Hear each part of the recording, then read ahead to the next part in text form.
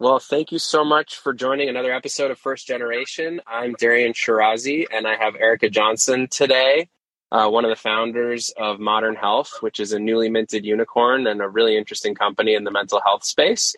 She's also an investor and advisor to a number of health startups.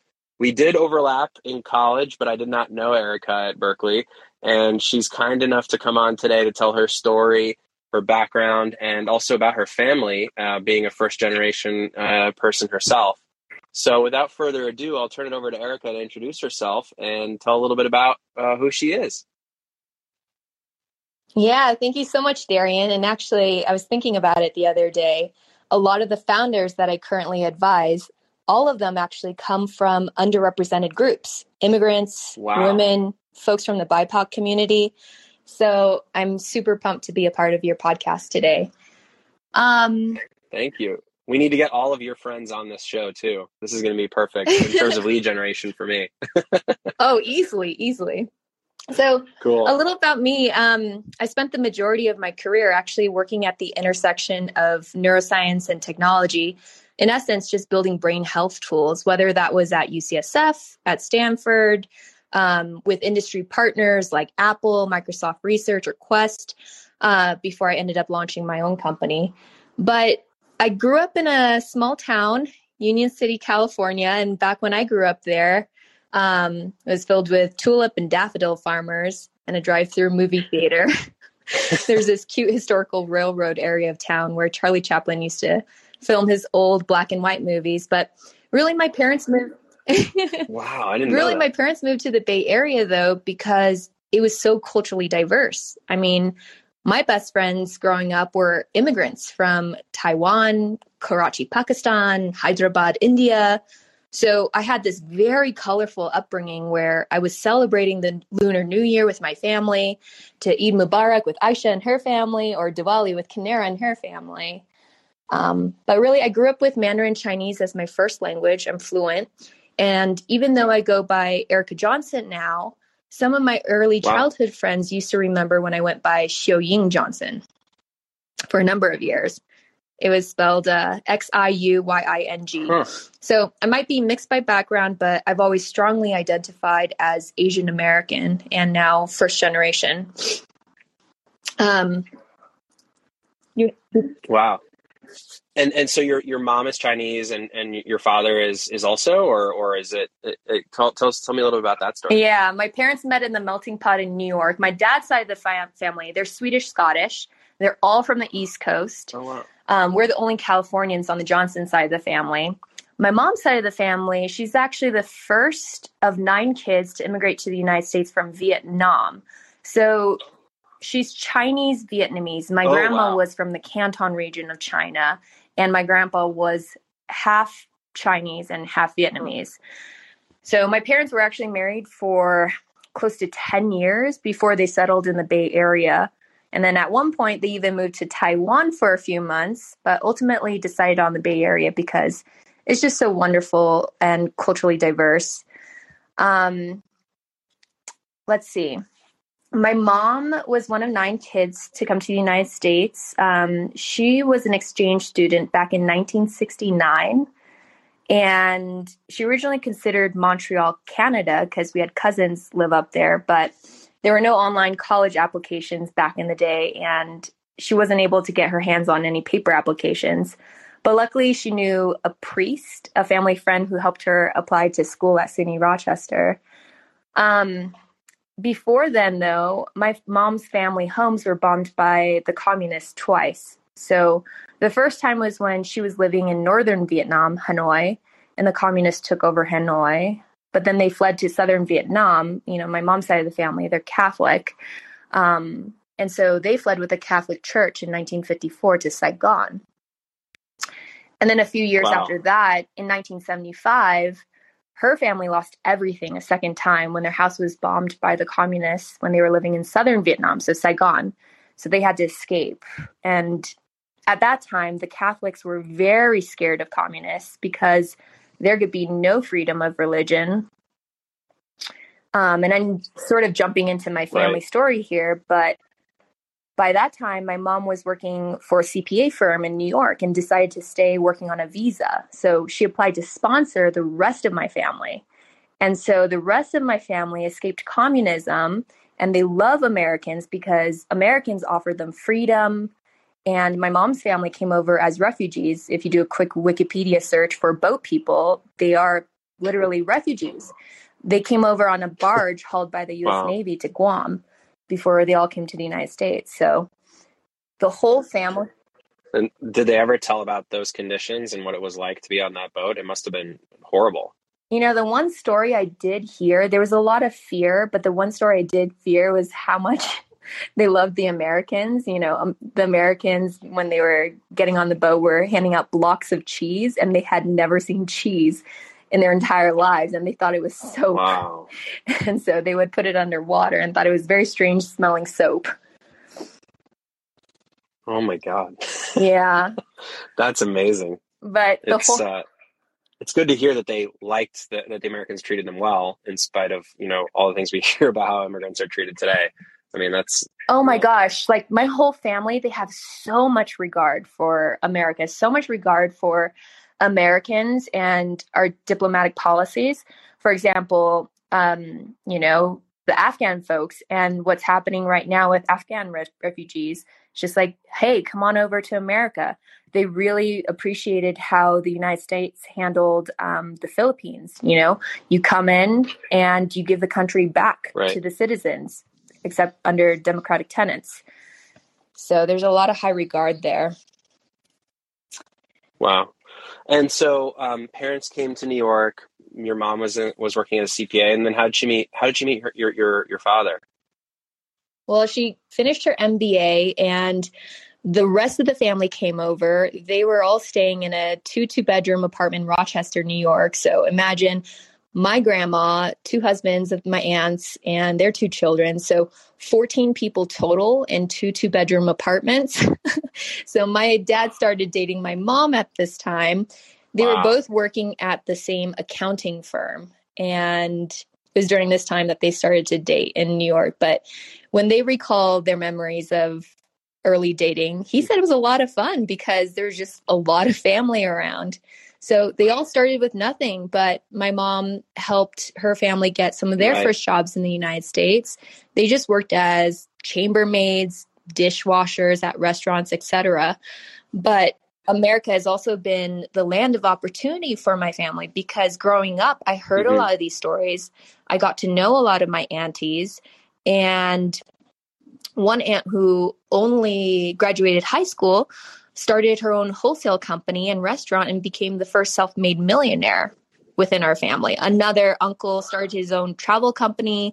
2 other aunts became a psychiatrist and internal medicine doctor and started their own private practices. So truly, America has been the land of opportunity for my mom's side of the family. Yeah, I mean, it sounds like you have a bunch of entrepreneurs also in the family, which leads us to you. And so, growing up, what were some of the things that your parents instilled in you, traditions-wise, or how you sort of think about the world? I mean, one of the things I've always felt, knowing you as a friend, is that you're incredibly kind and also have a very strong sense of right and wrong. And, I think that comes a lot with having immigrants as parents. I mean, it's really amazing how grounded immigrant parents can be. So tell me a little bit about those traditions and your heritage growing up that you noticed or that you still carry on in your current life or in your life today. Yeah. Oh, that's a wonderful question, Darian. And thank you so much. I truly feel the same way about you. Oh, thanks. I think thinking about my upbringing, I've always been very fascinated by language and culture. I used to be really annoyed with my parents for forcing me to speak Mandarin Chinese in the household. When I started picking up English from the schools and I started speaking English at home, they would literally tell me, 听不懂你在讲什么，用中文来跟我们讲话. Like, we don't understand what you're saying. Use Chinese to talk to us.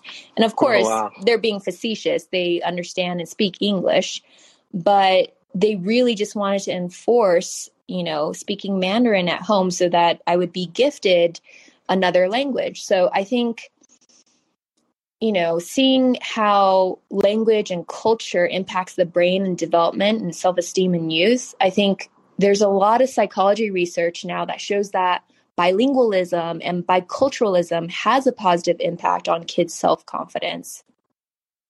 So that's what eventually led me to study neurobiology and study Chinese at UC Berkeley. But really, they raised me with a few values, right? Always know who you are. And I was raised Asian American. Number 2, humility, just be humble throughout life. Number 3, learning is definitely a privilege and a value. So, growing up, my parents were always very engaged in hobbies, whether it was learning how to play guitar or play the piano. They would take dancing lessons together, or garden together. I always saw learning as fun. And so my punishment growing up was having the books taken away from my room, and I would not be allowed to read anymore. So I think that has translated into my career. And I've built my career around, making brain health tools and applying these brain health tools to research. So bridging that gap between technology and neuroscience and psychology to make sure that we help improve people's lives. But oftentimes, Darian, I've learned it the hard way. I think being frugal and being humble, some of these values that you're taught from an immigrant parent can often be at times at odds with building a venture-backed company, right? As a female founder, especially, I have to talk about my accomplishments. I have to talk about how I'm going to spend millions of dollars and apply all this money. So I can't necessarily be penny wise and dollar foolish. I think that's the saying. Well, maybe expand on that a little bit more. Like, do you feel like there were a lot of hurdles for you to build a company and sort of you were disadvantaged in some way? I'd love to hear more about that, because my partner Wen at Gradient, she also feels that way sometimes too. And she's been, quite successful. You've been quite successful. Maybe talk a little bit about that, because I'm sure there are younger women entrepreneurs that want to build companies and maybe feel like there are a lot of obstacles in the way, and how you overcame them. That's a really interesting question, because I think it's a muscle that I've had to exercise over time. A long time ago, I used to be bashful about all the publications I have in the field and my research impact score. I used to be bashful about all the partnerships and products that I've launched. I'm talking about years working on the brain health assessment, and now it's launched in 8 different countries all around the world and subsumed under Obama Healthcare. I've built brain health tools with Apple Health, Quest, and Microsoft Research, and we can now differentially diagnose different kinds of brain cognitive disorders.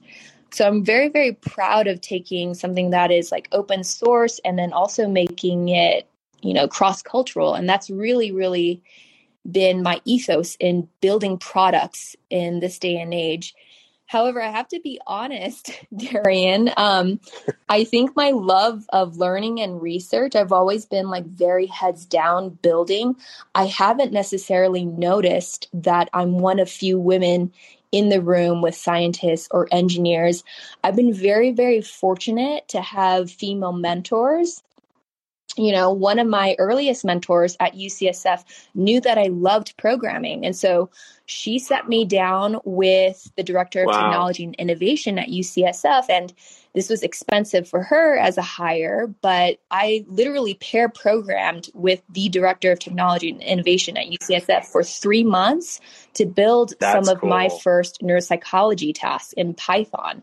So I never will forget the mentors that got me to where I am today, which is why my goal is, I mentor through Google's Technovation, and I speak in Oakland to underprivileged girls through MIMS, a program called Mentoring in Medicine and Science. All they really need to see is, hey, Erica looks like me. Erica talks like me.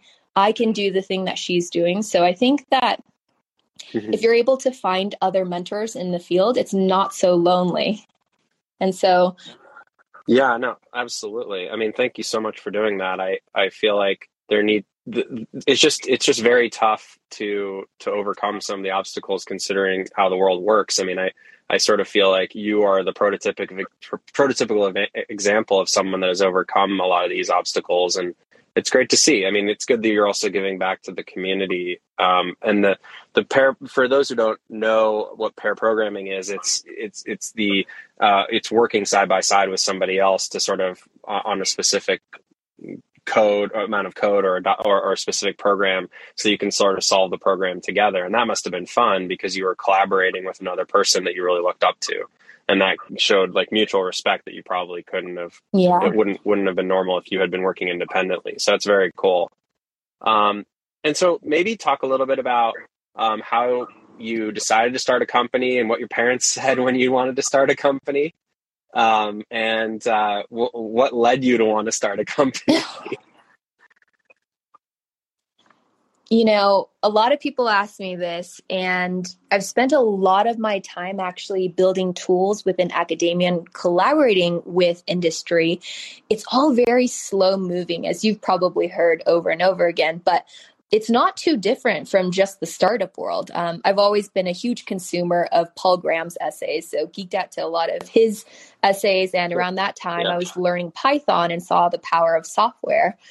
But really, what I was doing in my roles at the Helen Wills Neuroscience Institute or UCSF or Stanford, I was building these prototypes, essentially these MVPs, like these very scrappy pieces of software. And then I was launching that with research coordinators and research assistants who would test that with patients and or normal control subjects. And once I collected enough data, I could analyze that, submit that for results for funding. And so you would start small, you would have maybe a Catalyst Award, and then you apply for a K and then an R01 with your team and so on and so forth. And that track closely matches, pre-seed and seed and Series A, Series B, and, the private sector. So really what I was doing, and one of the skills that I'm most grateful for during my time within academia is learning how to recruit and build world-class teams. And so recruiting teams to work with us and to work on scaling the projects, I didn't realize that's actually what gave me a competitive edge in building my own company. I knew exactly how to make a candidate feel special, seen 100%. and heard, and walk them through the process. And when I wanted to close a candidate, I knew that I had to move really, really closely. So I would say that the reason why I decided to build my own company, frankly, you could launch things out into the wild and get a lot more data a lot faster, make a tremendous impact in people's lives a lot faster. It takes a longer time to commercialize something within hospitals and academia. I felt confident in the skills that I already had. And then the timing was just right. I'd spent a lot of my career in building software to diagnose brain disorders. And then during my time at Stanford, I had started to dive more into preventative solutions in educational technology and in environmental neuroscience, which is just a fancy way of saying how does going outdoors in green spaces actually impact creativity and decrease depression and anxiety. So it was around that time that I started getting more into the mental health literature. So it was just really a perfect culmination to start a mental health company. And in starting any company, what do you do first? Just talk to users, do a lot of user research. So I knew and had heard from a lot of friends that it was really difficult to get mental health care. A lot of folks were struggling to find therapists. And when you did find a therapist, they had long wait times and long wait lists. It took maybe 2 to 3 months to see one, and it was very difficult to get it paid for. So I talked to a lot of users, specifically launched a survey, and close to 1,000 millennials and Gen Z filled out that survey and told me what exactly they wanted in a modern mental health platform. Talked to about 40 therapists to learn what their pain points were. And then, of course, talked to employers to learn what their stance was on paying for a mental health benefit. So after learning more about the three-sided marketplace, essentially built out the MVP and launched it out into the wild and got a few customers. The rest is history. Yeah, exactly. And it's amazing. I mean, just for the listeners, that don't know about Modern Health, even though it's very, very pervasive across every Fortune 1000 probably at this point, or at least on the way to being so. Maybe just talk a little bit about what Modern Health does for employers. Essentially, Modern Health is a mental health solution. So the employer pays for the solution, and employees essentially get matched to personalized mental health care, whether that's digital content, talking with your own personalized coach or therapist.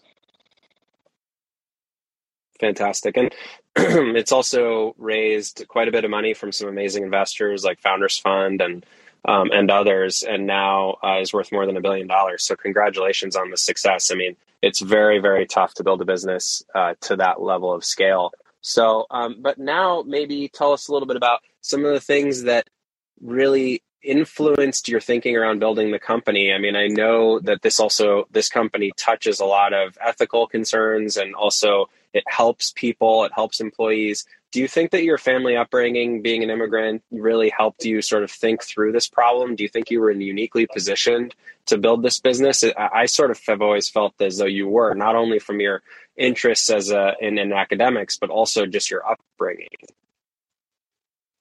Oh, 100%. I mean, this all goes back to being bilingual and bicultural. And I see that as a competitive advantage these days. And of course, my parents instilled in me certain values like just integrity, consistency, practicing what you preach.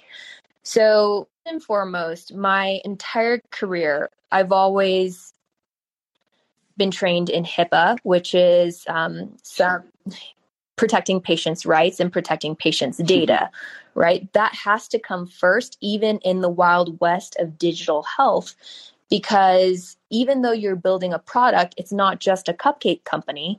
You really have to think about patients and will this actually improve their lives? Essentially, there should be a digital Hippocratic oath for behavioral health tech these days. Right? It should exist. I mean, you read some of the terms of services and privacy policies for some of these companies and their security standards, and it's just abhorrent. But I do think that regulation and the Biden administration, that's a story for another day. I do think that regulation will probably be coming. The FDA is pretty advanced. Right. And this topic is also incredibly timely in terms of ethics with regards to health tech companies. I mean, with Theranos, the trial happening right now, that's a perfect example of sort of the evolution of Silicon Valley. I mean, Silicon Valley used to be this place where you'd build a software company and the worst that would happen were that it wouldn't work, or there were business impacts, or investors would lose money. Now there are real health concerns if you build a health tech company that harms people. Maybe speak to that, because you've essentially said that and you innately clearly believe that, but maybe talk a little bit more about that nuance that's happening in Silicon Valley.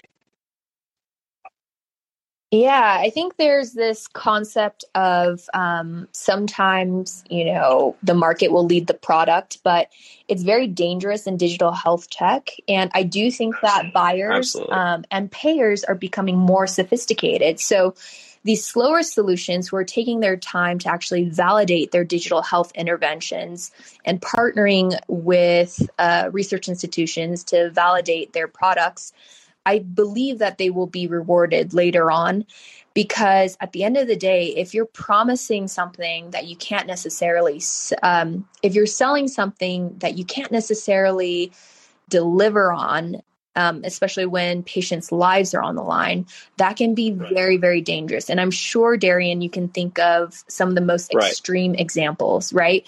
I think there was a meta-analysis paper done on some of these apps that have been launched on Apple Play and Google Play.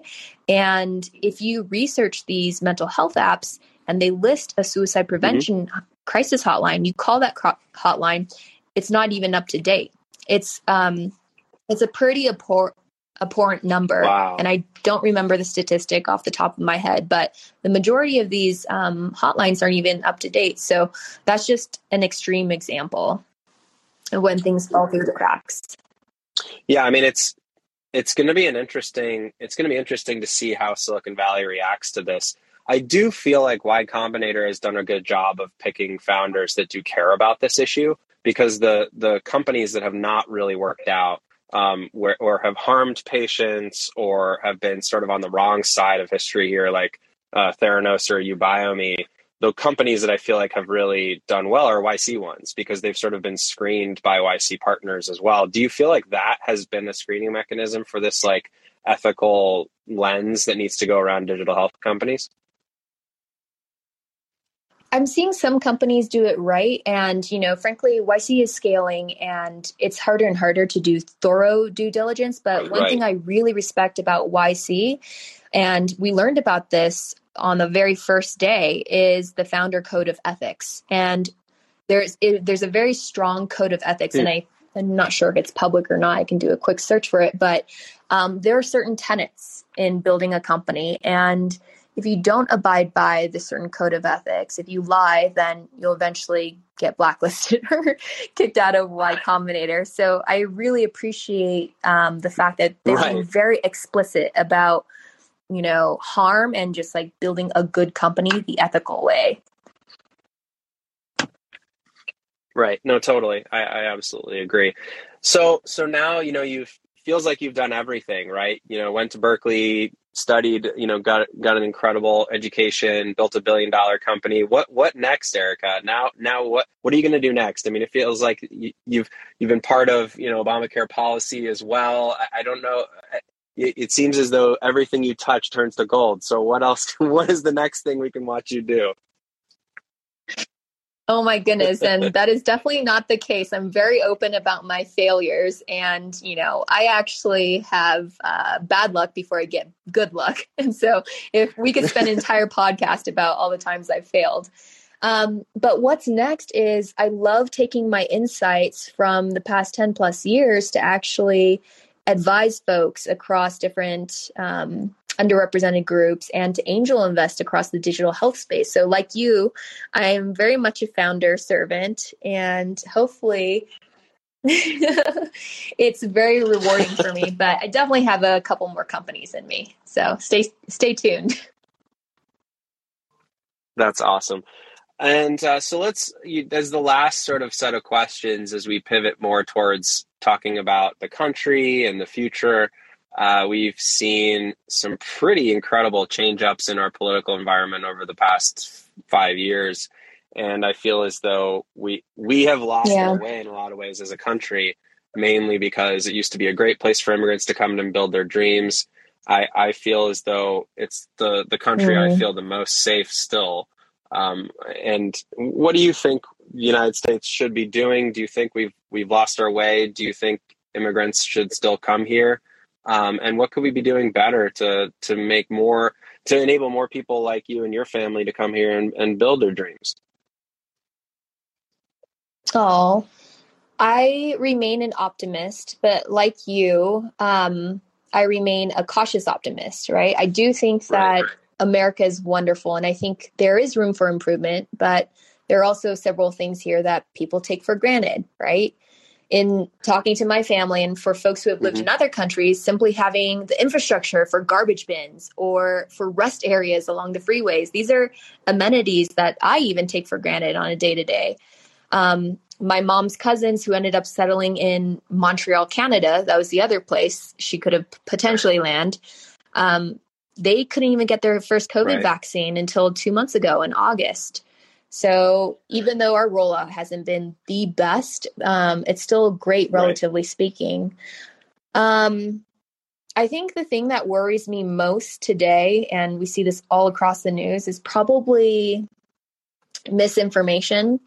And we see so many people act and vote based off of misinformation. And I saw this firsthand with certain family members who have such a disdain for communism that they came close, Darian, to voting for Trump. And it required months of talking to them, months of emails, months of showing them that what they were consuming was actual propaganda, showing them where the source was coming from, and just fact checking. It required a lot of work. But they thought that Trump would protect Taiwan from the CCP. They were solely consuming Facebook content. And immigration is another example of this, right? Immigrants come here and have a profound impact on the economy, and they hold jobs that otherwise wouldn't be held. There's a lot of misinformation about immigration. Now, I don't know if this is a problem or an opportunity, but long-term, what can be impactful is how much immigration we have in the face of a declining birth rate. Now, I know for a fact that I wouldn't have been able to build $1 billion mental health company if it weren't for the hiring of the talent, immigrants and children of immigrants. So I experienced it firsthand. And then last but not least, I think... Yeah, right. That's interesting. That misinformation I did not know about with regards to Taiwan, which is so hypocritical considering the fact that, the pullout of Afghanistan, which was sort of orchestrated by the Trump administration, was a green light to China to look at Taiwan as a potential, target. And I feel like Biden is doing the opposite by protecting Taiwan as much as he possibly can. So it's amazing that misinformation really did stick with your community or your. Yeah. Oh my gosh, 100%. And it took a lot of challenging their thoughts and saying that, hey, do you know how many allies the United States has? We have dozens around the world, I think 30 plus, like being a member of NATO. How many allies does China have? One. And you know who that is? North Korea. So, I mean, the power and influence we have around the world comes from the relationships and the allies that we have with all these other countries. So, and our population being, full of every community, right? Like we represent every community. So being allies is natural, right? So. Right. 100%. And so, I mean, the reason why my family came to America and why my mom's family loves America so much, like America offered freedom instead of living under communist rule. I chatted with her the other day because I told my mom I was coming on your podcast. And I said, why did you choose America, Mom? And she said, open-mindedness, like Americans embrace diversity. She listed off so many freedoms. She said, we have the freedom of speech here. We have the freedom of movement, simply the right to move freely within your own country, the freedom of religion. And then another point, after a certain amount of years, like how open are we that you can apply to get a green card and become naturalized? So it's pretty open in spite of everything else that, has been happening in the past few years. Like over the past few decades, there's been a lot of progress. Right. Yeah. I mean, I agree with you. I mean, I think if we can get through this stage and continue to show that openness to the world, I think we'll be on a good path. It's just a question of whether we can sort of get around this blip in history that we've had with the past 4 years or so. So yeah, I mean, I think we're heading towards the end of the show, and thank you so much for your thoughts. This has been fantastic. If you could leave us with one sort of thought around advice for immigrants, advice for people that are thinking about starting a company and coming to America. There are a lot of people, I think, that are afraid to come to the U.S. right now because of our politics. Maybe give them some hope and a little bit more of that optimism, or what would you share with those people? Oh, well, I work with founders from all across the globe, and they still come to California. They still come to the Bay Area to start their companies. And so there is hope, and people are coming back to the Bay Area to start their companies. Listen, like we still live in the largest tech hub here, with Google and Apple being some of the biggest companies in the world. And personally, as a founder, having learned a lot about incorporating a company and the rights conferred upon a company, our government very much still favors innovation. And, we still have regulators working on big antitrust laws. So here we are reading on our LinkedIn newsfeed, we're celebrating these immigrant founders and their IPOs. And then just compare this with what's happening in China and government's big tech crackdown. So there it is. Come to the Bay Area. Right. I wholeheartedly agree. Well, Erica, thank you so much. Your story is fantastic. Congratulations on all the success. And I'm sure that we will be seeing much more of you in the news in terms of new companies that you start and more unicorns that are founded by you. So thank you so much for all that you've done in the health tech space, and looking forward to hearing the feedback from our listeners on this podcast. Thank you so much for having me, Darian. It's been a pleasure. Awesome. Thanks, Eric.